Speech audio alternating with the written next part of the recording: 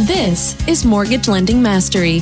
Get the knowledge you need from America's mortgage mentor with more than 35 years of experience and over $1 billion in lifetime fundings. You'll learn to advance your mortgage practice quickly and efficiently. Also, be sure to check out Jen's book, Launch: How to Take Your Business to New Heights. Available on Amazon. For a signed copy, contact Jen at jenduplessis.com. Now, here is certified mortgage planner and CEO of Kinetic Spark Consulting, Jen Duplessis.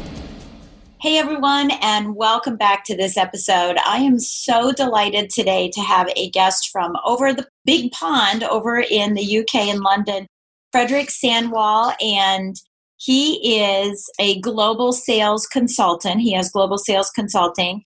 And I want to tell you a little bit about him before we actually introduce him onto the show. But you can see the beautiful sunset behind him in London right now, which is so exciting. But he's a financier, an investor, a serial entrepreneur, and a best-selling author. In fact, his book is called Trust is the New Currency. The subtitle is How to Build Trust, Attract the Right Partners, and Create Wealth Through Business and Investments.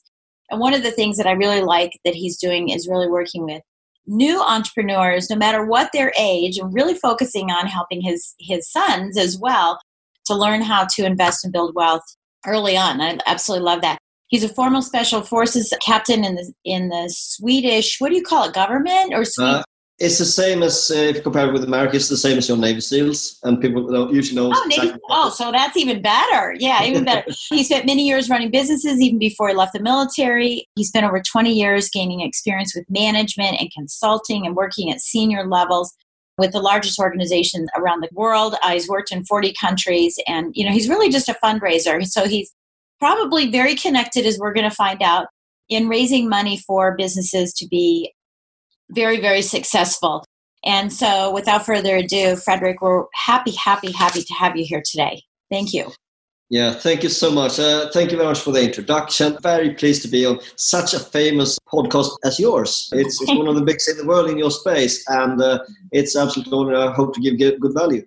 Oh, thank you. And I know you will. And we have tons of links and whatnot that we're going to be sharing, in the episode notes, so everyone will have the chance to go and see all the wonderful things that you can do. But I want to start with, where did this all start? Tell us about your upbringing and how you got into this serial entrepreneurial piece of this, with money, given the fact that, if you're in the military, typically military people aren't that versed in finance. And so there must be something that was in your background that got you excited about it. Yeah, thanks for asking. That's a great starting question. So I grew up in the countryside in Sweden. That's in north part of Europe. So there in Sweden, I grew up in a very normal family. My mom was working as an under nurse. Dad was working in a mid-managed level job in a factory. So from there, I was the oldest. I had to find my way, really. Yeah. Responsible leadership with my 3 siblings when I was very young. First business when I was 17. And the purpose of that one is to learn how to run a business. And it was selling marketing space. And that was great because I got many no's. Lots of them. Yeah. Oh, I'm sure. Yeah, I'm sure. As we all do, right? We all get them. Which leads to yeses now and then as well. Yes. So from there, I moved into the military. I didn't expect to stay for that long because Special Forces is super competitive, extremely hard to get in. It's even harder to be one of the best. I was fortunate to be selected to become an officer there, and I stayed for many years. Yeah, that's beautiful. And that allowed me to grow as an individual, to help people in Sweden and all over the world as well, in conflicts and in aid missions, peacekeeping, as well as ultimately the worst side of the scale as well. Yeah. While I was doing all of that, unusually for being in the military, to my commander's disbelief, I got 2 business degrees. I was running 3 businesses at the same time in investment, consulting, and real estate. So when it was later time to leave, I was extremely ready to just go straight into business. So I did a 3rd degree, an MBA, and then jumped into management consulting full time. So that's very much how I got into working outside the military. I'm sure we can come back into investments and launches later. Yeah. Oh, that's wonderful. So let's talk about, because there are several things that we're going to talk about from an entrepreneur standpoint, but I want to really hone in on real estate. What are you doing in the space of real estate? And I know that you have a lot of properties and a lot of real estate. You were just running from being a landlord, right? And I know that one. But running from being a landlord. And so what got you specifically into the real estate part? And is that where you actually started, or was that something later on that, because you saw everyone gaining a lot of wealth through it? I started early because my dad was really dabbling with real estate when I was young. So I was helping him. I was learning how to use all kind of tools. I know all the trades from having done it when I was very young, which is sometimes useful. Yeah. To save some money, but that's not what I ultimately would say that people should do in real estate. So I came from a practical point of view. I knew how to build things. And then from there, I also saw how he was successful, but more often unsuccessful in terms of picking the right tenants and making things work and not doing anything creative at all. I mean, you are very much a specialist in mortgages. It doesn't even know what like a refinance properly is to extract money for the next investment. All of those things was done wrong. So I got real estate early on, and then I actually got into commercial real estate. Was my own first one, accidentally. And through tax reasons, I together with my wife, have got a commercial property, which is 300 hectares, which is like 600 acres of forest in Sweden. Oh, wow. So money does grow on trees. That's awesome.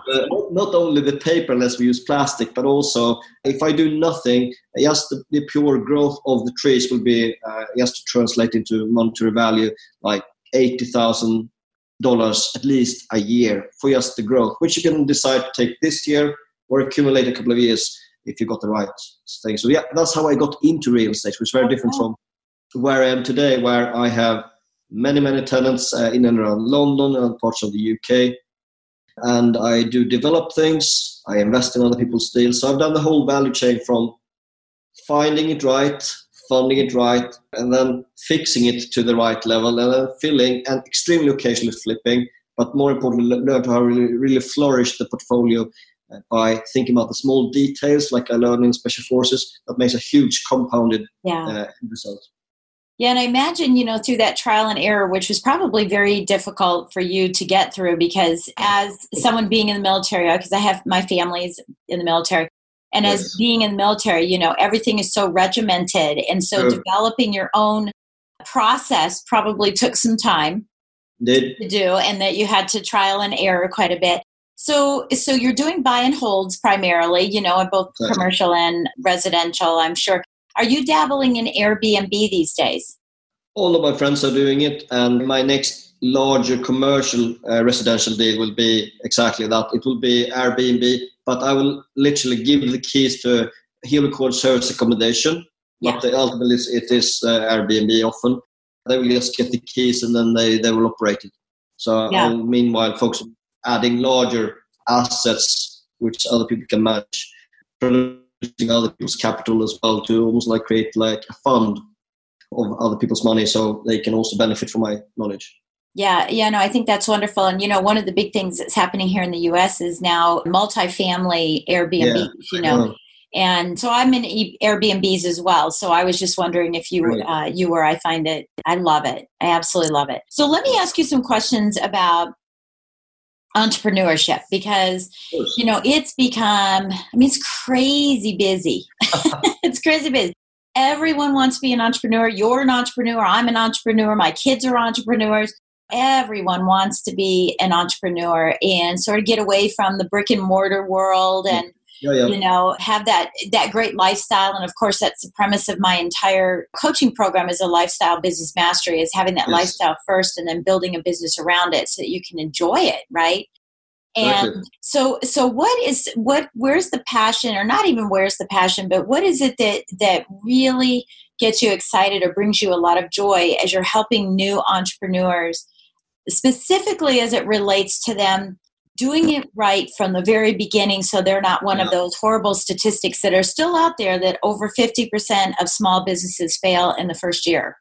Yeah, I mean, the statistics really says that don't become an entrepreneur at all. Entrepreneurs today are what the rock stars were earlier. So the rock stars today is really the entrepreneurs, and often if you try to combine it with some kind of influencing thing online, then you got like 2 massive ticks in the box, and that is exciting. It gives you lots of energy, but it's also so easy to fail because usually the super basic things like to do some kind of test. Does anyone even want to buy what I intend to offer to the world? The passion's there to just give it and throw it down people's throats, right? Yeah, it can become very, very financially dangerous. It's very easy to get also into debt nowadays. Mm-hmm. Basically, you are working in your business, on your business, and you're paying for your business, and you might not have that super vital first 1, 2, 3, 4 customers. Yeah. So one of the first things I try to explain is you can't really get into entrepreneurship if you shy away from the word of sales. I mean, you've been working with the mortgage industry for many, many years. Imagine if you refused to do any kind of customer contact. Yeah. I got a fellow entrepreneur here in the UK. It's a massive podcast with many millions following his work. His dad used to say, I love this. He was a pub landlord, and he said, I love this pub. If we just can get rid of like the customers and the employees, it would be ideal. Right. So and we've all been there too. I mean, we've all been there in our thoughts about entrepreneurship. Yeah. If I could be an entrepreneur and not really have to deal with anything, it would be great. So I'd like to take an example of customers from this business week in London, England, where I got a nice text message from the police. Would you like to collect your keys from the police? Which keys, which property? Apparently 2 of my tenants have decided that today is a good day for a knife fight. Oh my gosh. Yeah, but it wasn't even true in the end. But they had been arrested and so on and so forth. And police kicked out all the doors in the whole property. Oh my gosh. So the tenants are my customers. You have to love your customers, right? Back to your very important question, how to get started in entrepreneurship. Think about, it's used in common language, minimum viable product. What is the very least you can actually take your idea into something and try to test it, sell it before you even start the business. That's one of the most important advice, I think. Do some kind of rough numbers before you start. Why not connect with someone just like you? Someone who can be your mentor, coach, role model. So many good books, so much good free content out there on podcasts. You don't have to do this on your own. So you can also pull up with other people in the same space to have some kind of like masterminding or support group. Yeah, those are a couple of things on top of my head. Yeah, no, I really like that. And, it's ironic because I don't know if you've ever heard of the Marketer's Cruise, but it is an international phenomenon. It's awesome. I'll have to talk to you about it offline and see if you want to go next year. But I'm heading there in January, and it's an 8-day cruise, and that's all it is us sharing our ideas and getting feedback from everyone. And there's 450 people from around the world coming. And so, for example, Russell Brunson is coming, ClickFunnels owner. He's part of it. I mean, there's all kinds of people who are coming that are movers and shakers. And it doesn't have to be just in online marketing or businesses, that are entrepreneur, but doctors come and realtors and lenders come as well to get feedback for the product offerings that they have and the services that they're providing, and to really collaborate with others that have been there, done that. And it allows me, for someone who's been there, done that, to do the same thing to other people that are at different levels, than I am. I'm not way up here, but I'm not way at the bottom either. We got a fair amount of experience. Now, I love that idea. And also what I like in particular about it is it's off-site. Yes. You can't carry on doing your own business. That's great. And also another thing is you mix up different industries. Yes. There's so many things to learn from other industries that you can apply into your world. Just like with travel, same thing. You can steal ideas from all over the world and apply it where you live. Well, and what's even best about it, just to piggyback on that real quick, is that no selling is allowed. None. None. Only joint venturing, only collaboration, only sharing, only giving, only receiving. That's what's so fun about it. So I'm so excited. There's this thing called Pizza and Profits. And so that all happens, up on one of the decks in the middle of the night.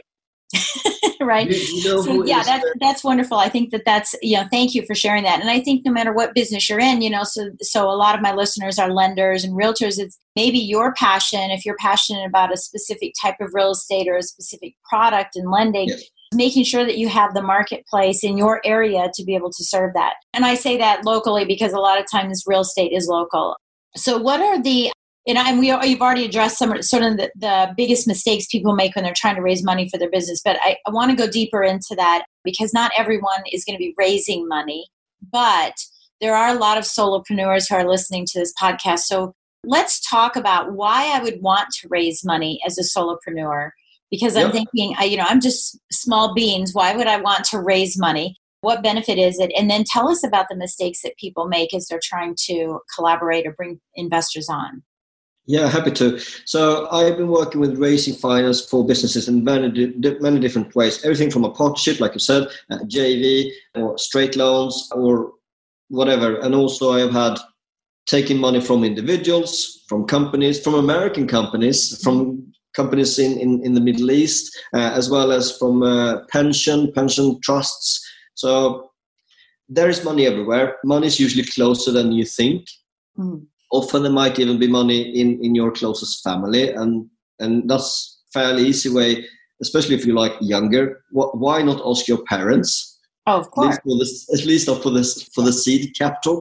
So talk about different stages. So the very first money you might put in might be your own. That's seed stage where you don't really have any sales at all, or you might have less than what you like to make as a salary for a year. That's very much where you're at the seed stage, and then you move beyond that. And at that time it's tough because banks will only give you money if you got something else as a security usually. Right.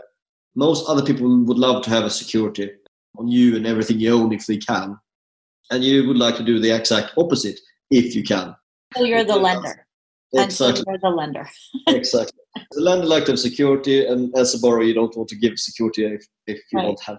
Right. So at that stage, it's also quite easy to get any kind of smaller business lending, like business credit card and so on, which can actually be the starting point. Unfortunately, at that stage, often they will still hold your personal asset as collateral, unfortunately. So next stage might be that you dare to ask other people for money. So taking an example, I've invested into that stage of multiple business world like this. They have got some sales, they have some ideas, they have some technology or whatever it might be, and then they just need to have more money to open the tap, to have more staff, more technology, more development or whatever it might be. But there's usually like a big chunk, but then you might need to have 50, 100,000 pounds or a couple of £100,000 to do the next step. Big gap for growth. That's that big, exactly. acceleration of growth. Yeah. Exactly. So really just talk about multiplying what you have at that stage. And for that, you can actually, now you got a new concept, which is very exciting all over the world, which is crowdfunding. Right. So instead of you finding every single investor, you might actually work with a platform. So I am a shareholder and owner of one platform, which is called Crowd With Us, which is in the real estate space. So there we have developers who need to pitch their idea to us to get it certified and then to go to market. Yeah, I love that. I love that. What are some places that someone could find if it's not just in the real estate space, if we're talking about solopreneurs that have non-tangible. Yeah, we've got exactly the same. I can't remember the brand that you got in America. It's very logical in terms of you also got crowdfunding for businesses at early stages where people can basically decide the rate that they are willing to give, so on and so forth. I love that. So what mistakes do people make when they're looking for crowdfunding as they're going out and saying, what do I do now? How do I get it? So usual mistakes I spot and notice all the time is where they don't prepare for it. They don't do the due diligence on themselves that they would like to have if they would give money themselves. So you need to not have a perfect pitch. You don't need to have a perfect video. You don't need to have anything perfect. But think again, minimum viable product. What's the very least you would like to have? Well, how much do you need? For how long time? What are you prepared to offer in return? How will I get the money back as an investor? Yeah. What's like the duration? And what kind of credibility do you have? Have you been doing this before? Have you been growing businesses of this kind? Or are you a virgin? This is your very first baby. That means that it's also riskier. Do you know the industry? All of those things come together as a nice picture, which gives you a foundation to dare to even ask for money. If you don't have that in place, it's very hard for you to have the credibility to attract any money at all. Yeah. To add to that picture, assuming that you now start to pitch people that you don't know so well, that means that they will do their own due diligence and they will find out a lot about you by using Mr. Google. Yes, the gospel of Google. Exactly. So people will Google you most likely even before they have met you. So Google yourself so you know what people will find at the very least. Try to do something about it. And if you are like the two people who are on this podcast, that you're creating content, that's actually quite good because you can create content and get the things you would like to be associated with yourself, tagged to yourself. You might be on a podcast, you might be on YouTube, you might have relevant blog, anything that will put you as a trustworthy person, ideally. So people even dare to part their savings potentially and give to you so you can grow them on their behalf. Yeah, I love that. And, one of the things that I was thinking about as you're talking is that a lot of people, they've had a job all their lives, right? True. And I'm going to be starting a new podcast, and I most likely will publish you in both of these podcasts as well. But my new podcast is called From Success to Significance, Life After Breaking Through Glass Ceilings. One of the things about that is that a lot of people have, and you of course, we're talking about entrepreneurship as a young person, and I want to still talk about that, but entrepreneurship is someone who's had a job, right, for years and years. I know. And now they're very successful. You've done it. I've done it. And now we say we want to go into that entrepreneurship. What would you advise from a learning perspective for someone to go from, knowing how to make widgets very well to having to do sales and accounting and marketing and branding and the back office things, like all of the pieces, and not just the widget. Yeah. How do they learn? How do they learn to make it's super overwhelming to start with. It is. And you don't know what you don't know, but you become aware very soon that there are many things that you don't know. I mean, just take the aspect of tax. Value-added tax and all the good rules and the stupid rules that each government have given us to play according to. So there are many things. So how do you do that? I would say many people that I know are exactly in our space where we also, they are business owners, small or big business owners, growing what they do. One thing to just draw as a learning, also with my podcast, I see that there's a quite high amount of people who don't have people have got very different education background, to put it like that. So your university or non-existing university degrees doesn't really matter at all. And you will most likely have so many years of experience between when you studied to today. So number one, your studies doesn't really matter at all unless you can pull some good learnings from it. Right. You might even have some old books in your bookshelf that you have never ever applied. Might be a marketing book or something else that can come back into use. I would say listen to entrepreneurial podcasts, number one, because that means you will now create a peer group. Even if you're alone, you feel, I know no entrepreneurs. That's a great place to start because you very much become like the average of the people you hang around with. And a podcast with great guests on it is a perfect place because that means now you're hanging around with millionaires, maybe even billionaires, and learning from how they did it. So how to get over that massive hurdle of it feels like too much.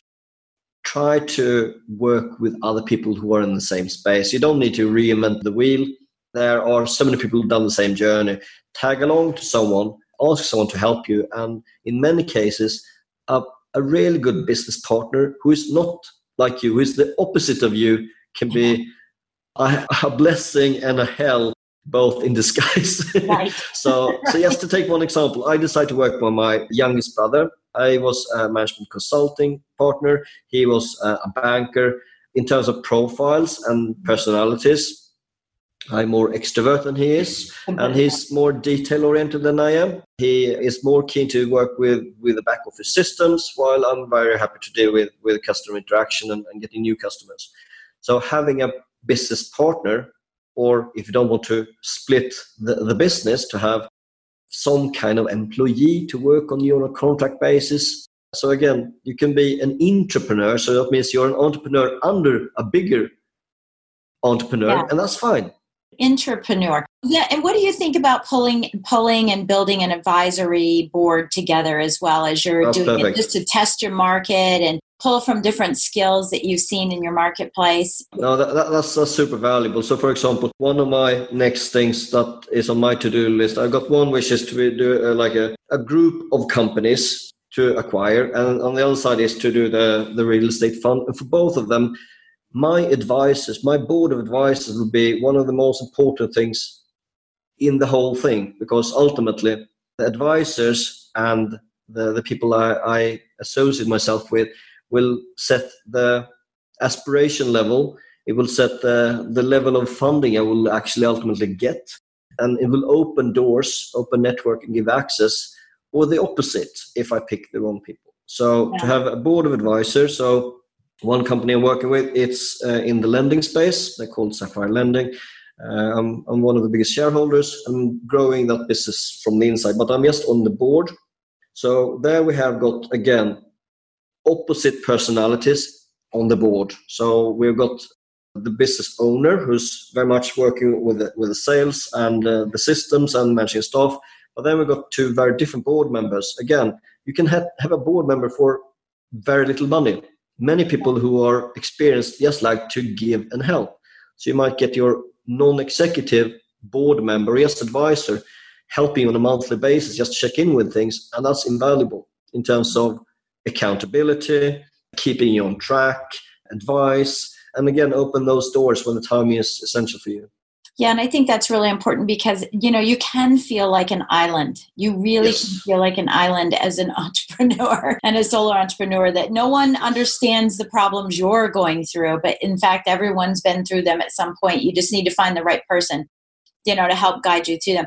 I think the other important thing about a board of advisors, and by the way, those that are listening, I'm not talking about your board for your, board of directors. We're talking about a board of advisors. And is that they can also be the string to your helium balloon and kind of bring you down a little bit in a good way. I'm not saying in a bad way, in a good way, to say, hold on, you're getting a little ahead of yourself there. Let's pull you back in.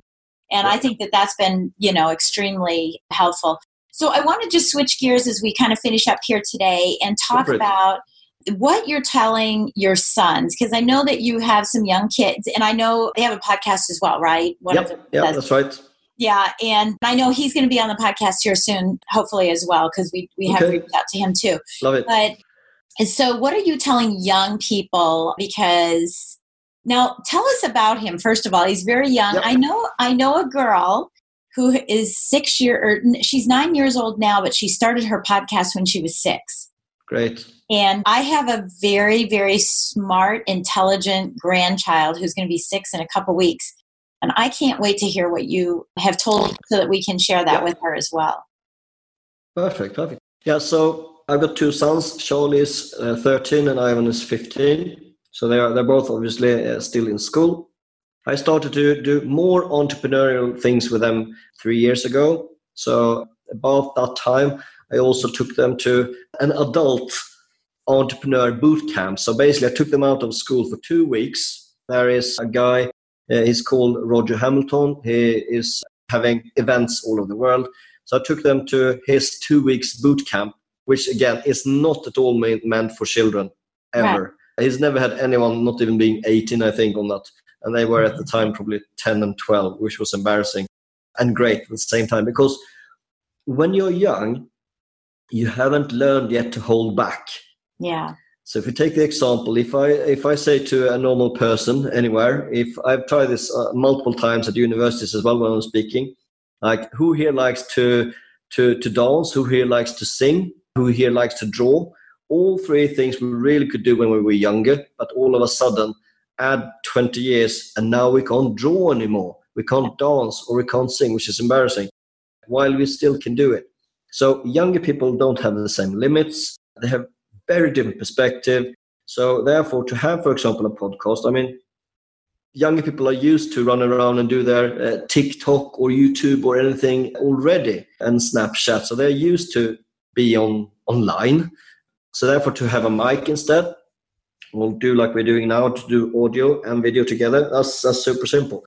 So what do I say to them? I try to make them curious, so they will be using that curiosity to find their own way. I don't have any set way. I don't really have any plans. In the best of worlds, I would love to have Charles to be financially independent before he's 18. Yeah. And for people who think about what does financial independence mean, really, it means that he will have more income than he will have outgoing. So I don't expect him to need to have any university loans or anything like that. Right. Probably the same for Ivan, but right now this month he's doing taekwondo and running, so he's a bit up so he has priorities.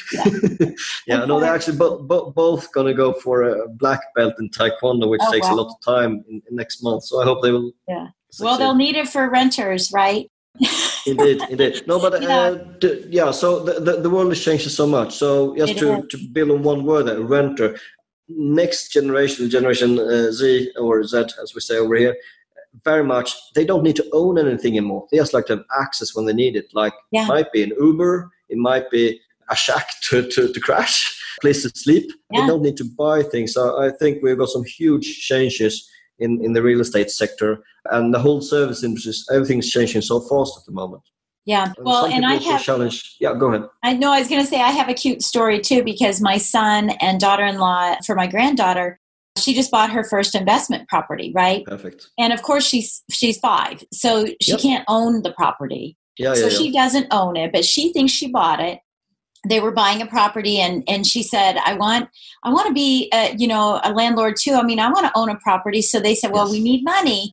You have to have a down payment." And I don't remember what the money was, but it was probably like $20, $30, $40, something like that, which was a big thing for her because she'd been saving it in her piggy bank and she was pulling out the money, and she brought her money, including coins, in a Ziploc bag, right, to the closing. And of course, they closed on the loan, but then they passed a few documents to her to make it feel like she was. Yeah. Her name is Molly, and she spelled her name at the time M-O, and the L's were backwards. M-O-L-O-Y, right? Yeah. And she signed it, and it's all on video, and she was just so proper about it. And it's really neat because every month that they receive income from the property, she gets a little income too. Exactly.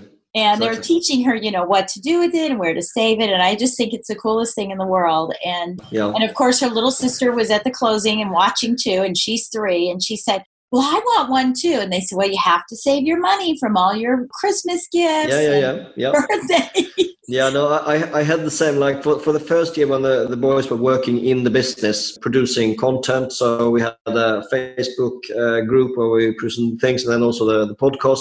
So they also had to work for this. Yeah. So think about, like, normally you got pocket money, but pocket money just like appears like out of magic. So instead I decided to take one of the multi-let units I have. It's 10 professionals living in a house, shared house. So it means that the income of that one is super rough numbers, just to give you your listeners some idea. So we talk about roughly $500,000 in value for the property, a bit more, and it's 10 people living there, and it's cash flowing around $5,500 per month, gross. So that means that ultimately, after everything has been paid, there are a number of people who owns this one. So I took half of my holding in this one. So I had a quarter. So now they have got 12.5% divided between the two of them. So all of a sudden, instead of giving them pocket money, they now have cash flow, assuming that there has nothing been going wrong with the property and it's full. And then depending on what I would get will be my share. That will basically be their income. So they will start to see that when you don't have tenants, you don't get pocket money. When you do have everything right, then you get more. And eventually they will also, of course, they have equity in this one because it's owned in a company. So they have shares in the company. So all of a sudden it's super real. And now they have real estate, and now they care because it actually affects also their pocket money. And both of them just want to do one thing with the money. Do you know what that is? What? save. Good.